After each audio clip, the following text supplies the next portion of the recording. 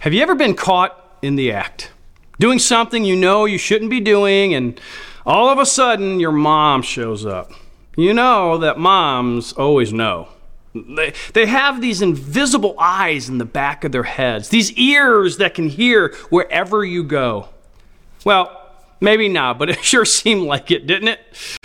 Now, I was such a godly boy, it didn't really matter. Don't ask my mom about that, of course.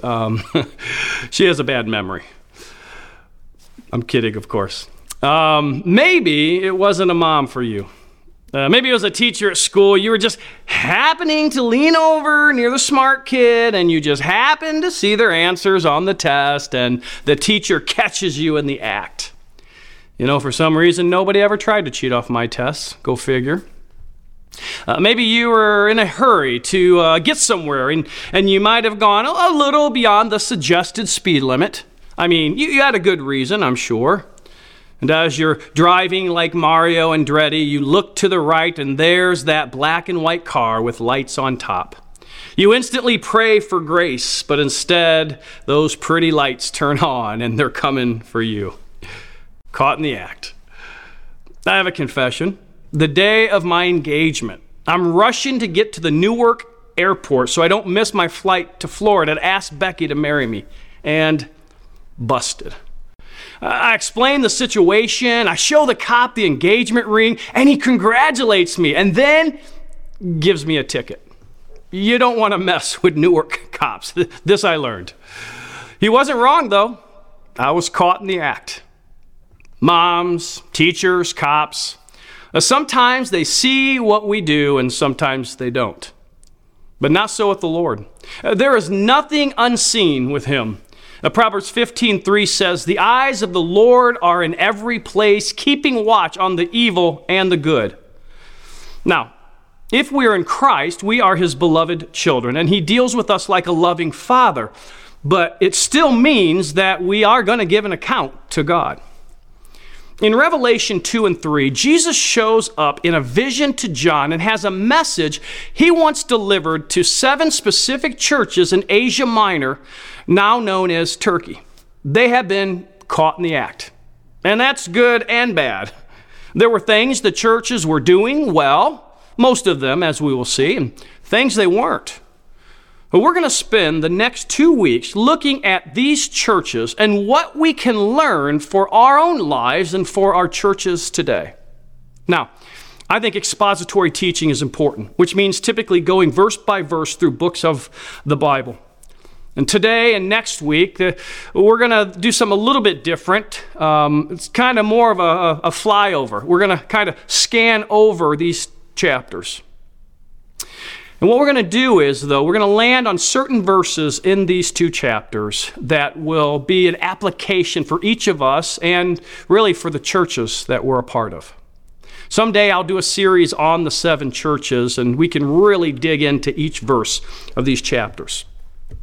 But I do want to encourage you to personally study these 2 chapters. And my promise to you is that if you have questions about the verses, you can email me at tony@uncagedbibleministry.com, and I'll do my best to answer your questions. And as you study these letters Jesus gives to the churches, you will notice that there is a pattern in these letters. Here's the 5 C's that you see. Number 1, Christ. The letters involve telling them something about who Christ is. Number 2, compliments. Jesus affirms something positive he sees in the churches, except for the church in Laodicea. Number 3, concerns. Jesus shares where they are falling short as believers, except for Smyrna and Philadelphia. They don't receive any rebuke from the Lord. Number 4, commands. Jesus gives instructions for what he wants the churches to do. And number 5, consequences, good and bad. He shares the bad that will come if they don't obey him, and he shares the rewards they will experience if they do.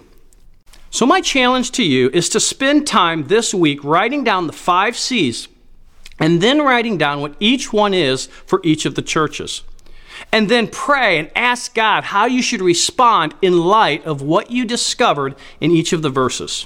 Okay, we got a deal? Good.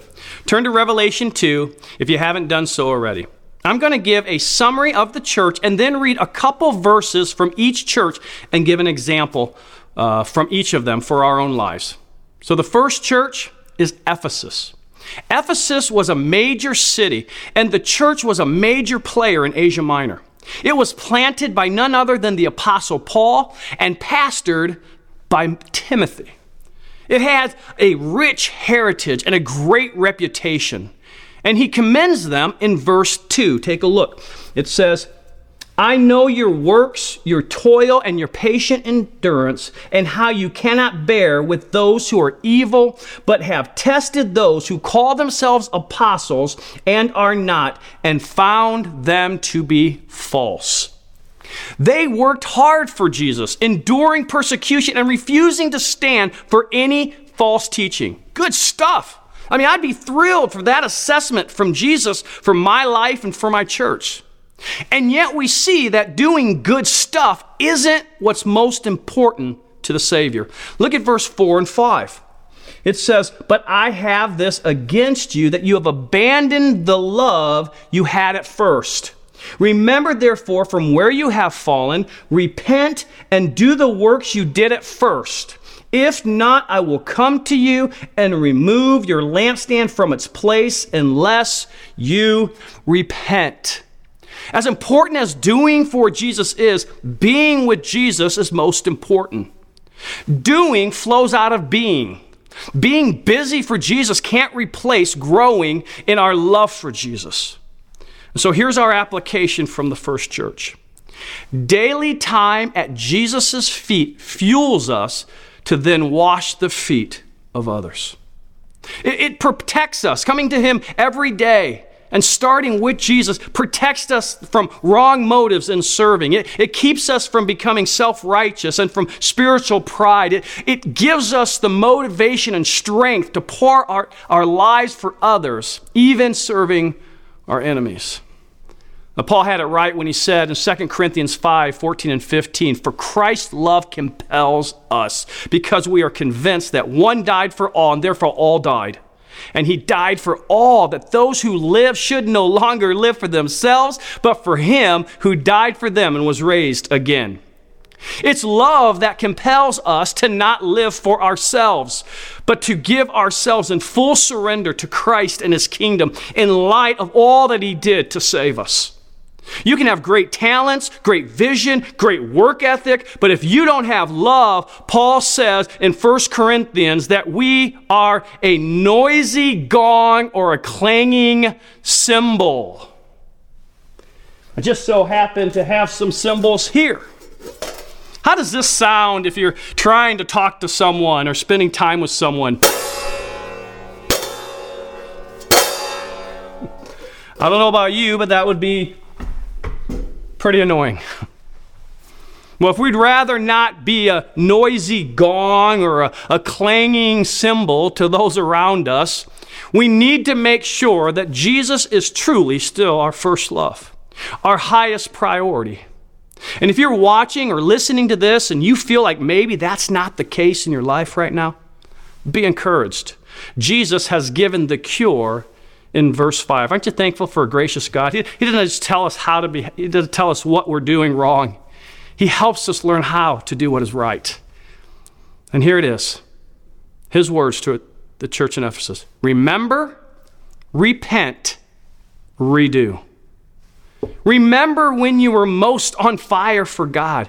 Repent of the things that have caused you to drift from that place and redo the things you did in that season of your life.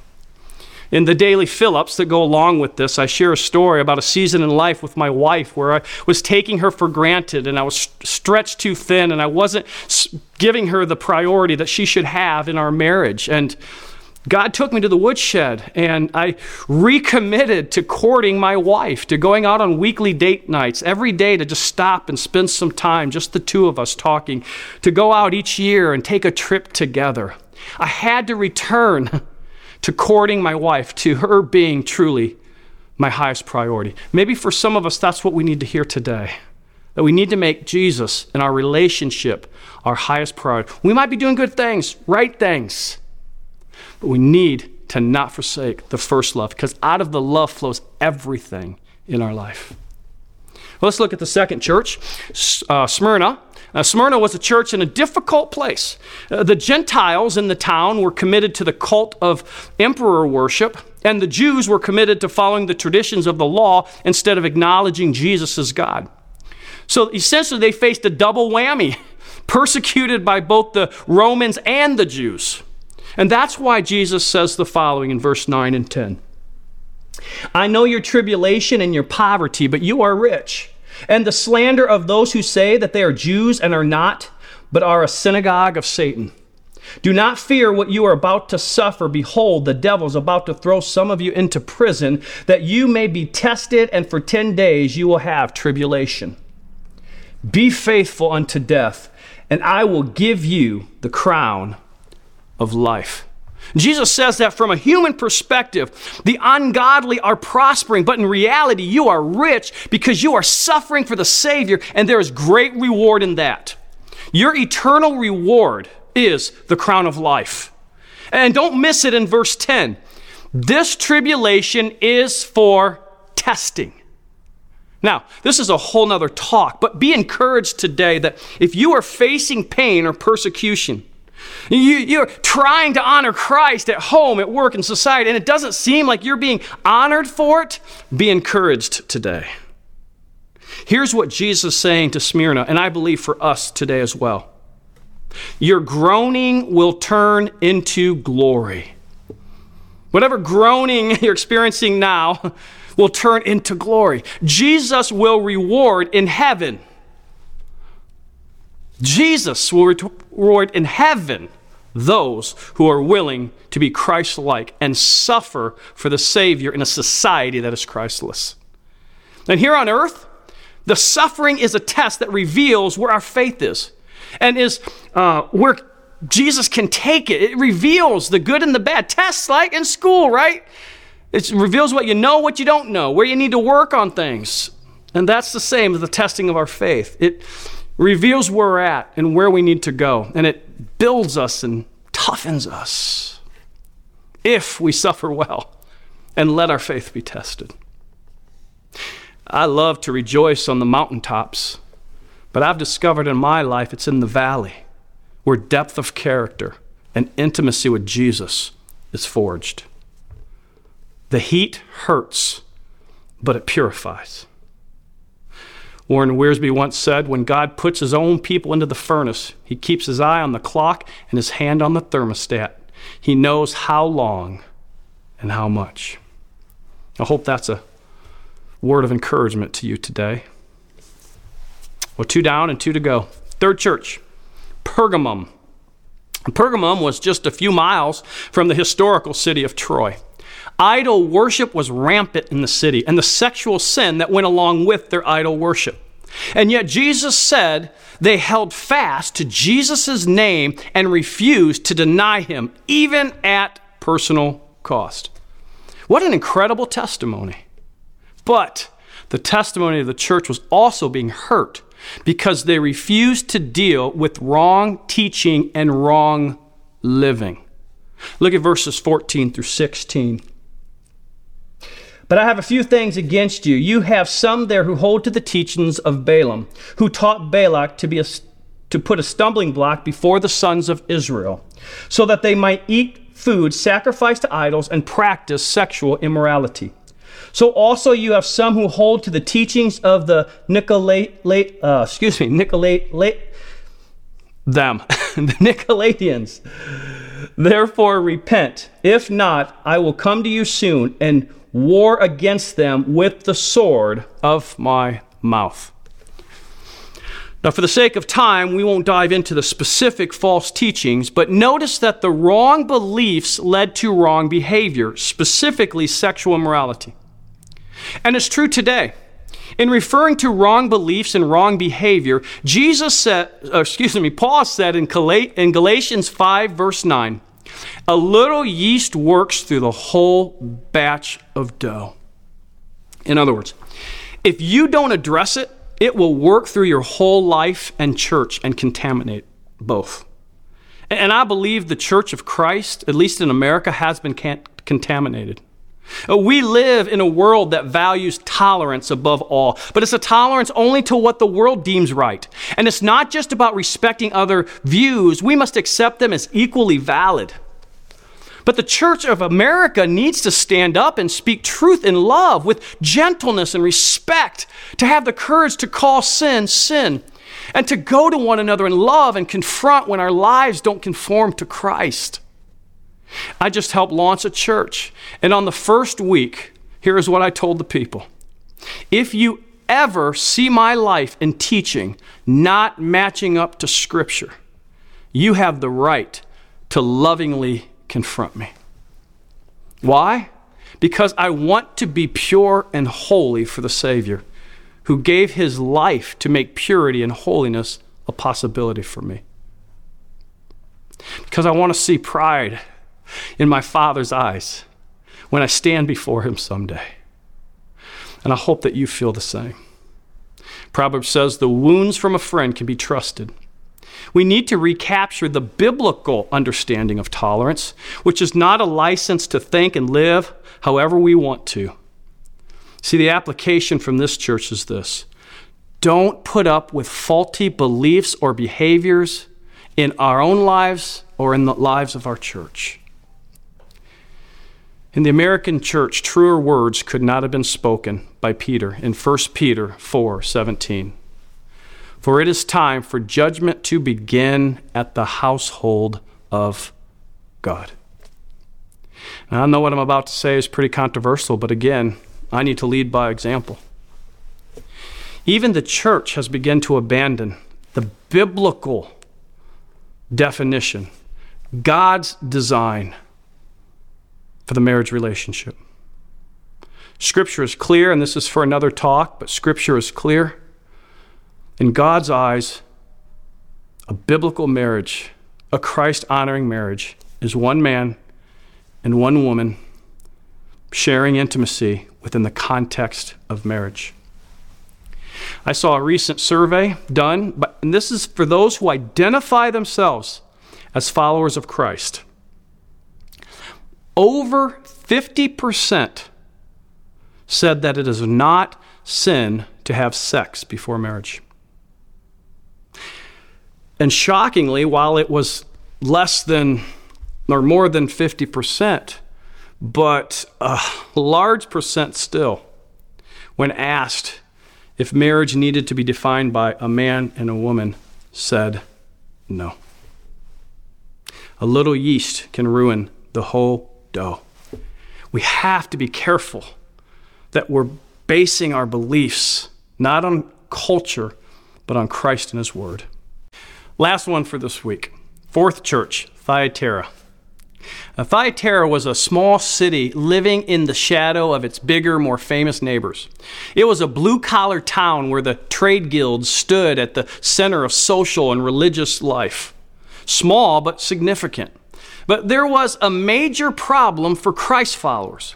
Being a part of the trade guild came with pagan religious obligations, and to refuse to do so meant the possibility of losing one's livelihood. There was a genuine cost to following Jesus in that city. And so Jesus motivates them with a reminder of the rewards they will receive if they remained faithful to the values of Christ, not the values of the culture. Look at verses 26 through 28. The one who conquers and who keeps my works until the end, to him I will give authority over the nations. And he will rule them with a rod of iron, as when earthen pots are broken in pieces, even as I myself have received authority from my Father.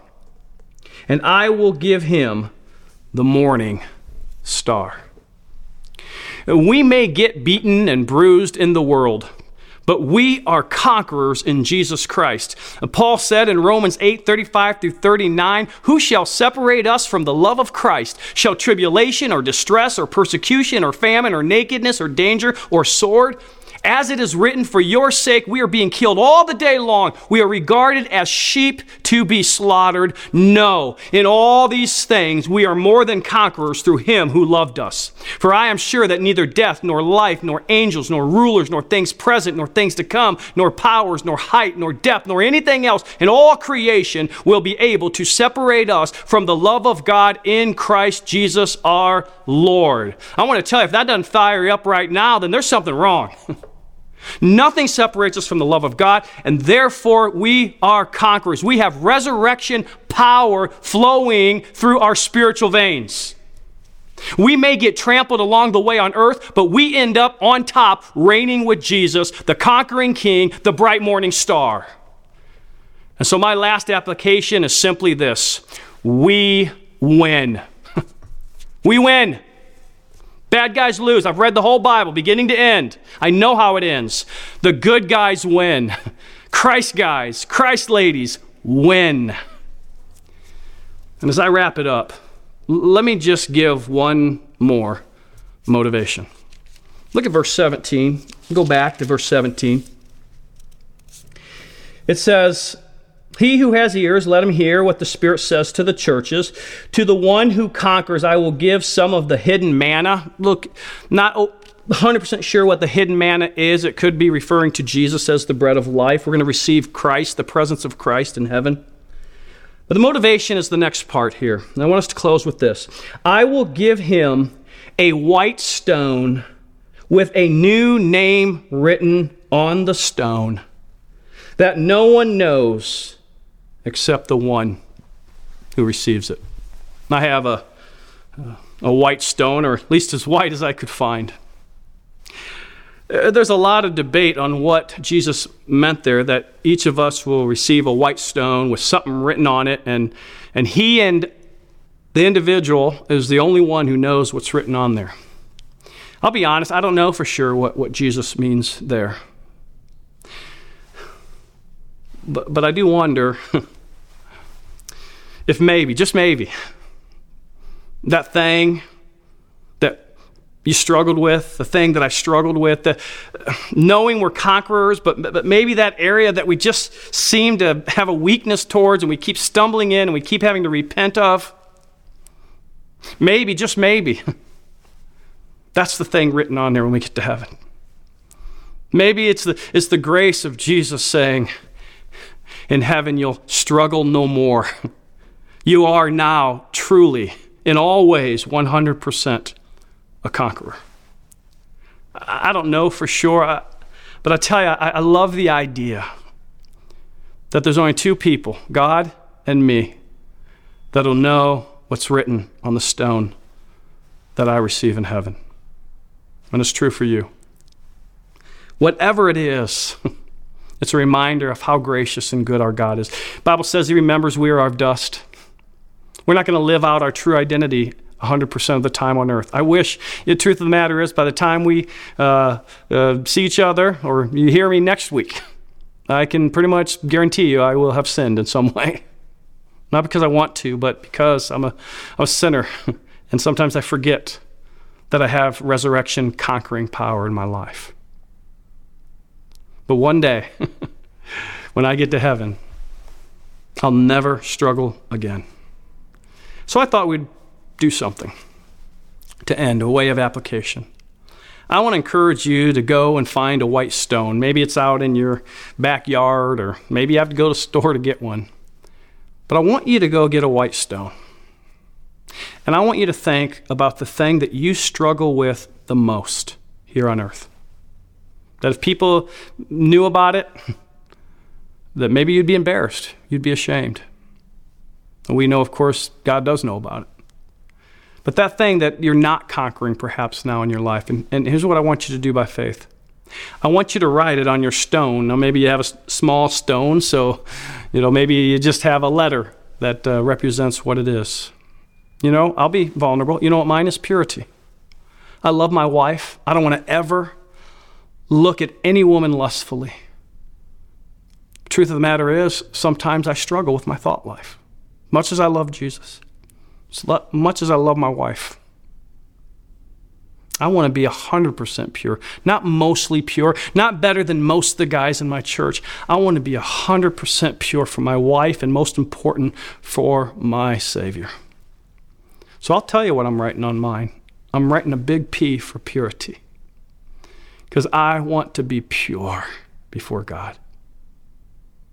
What is it for you? And when you stumble, and when you fall short, and when you need to come to God in repentance, remember this: one day you'll have a stone, and one day you'll never struggle again. That's the power of the gospel of Jesus Christ. Let's pray. Father, we thank you so much for just how practical a book written 2,000 years ago to ancient cities is so relevant for our lives here today. And so, Father, I pray that as we looked at 4 or 5 different applications, Father, that we would take at least one of them and apply it to our life this week so that we may honor and glorify your holy name. Thank you that ultimately, at the end of the day, because you conquered the grave, that your Son Jesus conquered and defeated Satan and death, that we too are part of a redemptive, victorious, conquering story. May we live like conquerors this week. In Jesus' name, amen. We hope you were encouraged by God's Word today. You can join us each weekday morning for a 5-minute fill-up. And for other teaching, writing, and training resources, don't forget to check out our website at uncagedbibleministry.com. The mission of Uncaged is to help people fall in love with the Word of God so they fall more in love with the God of the Word.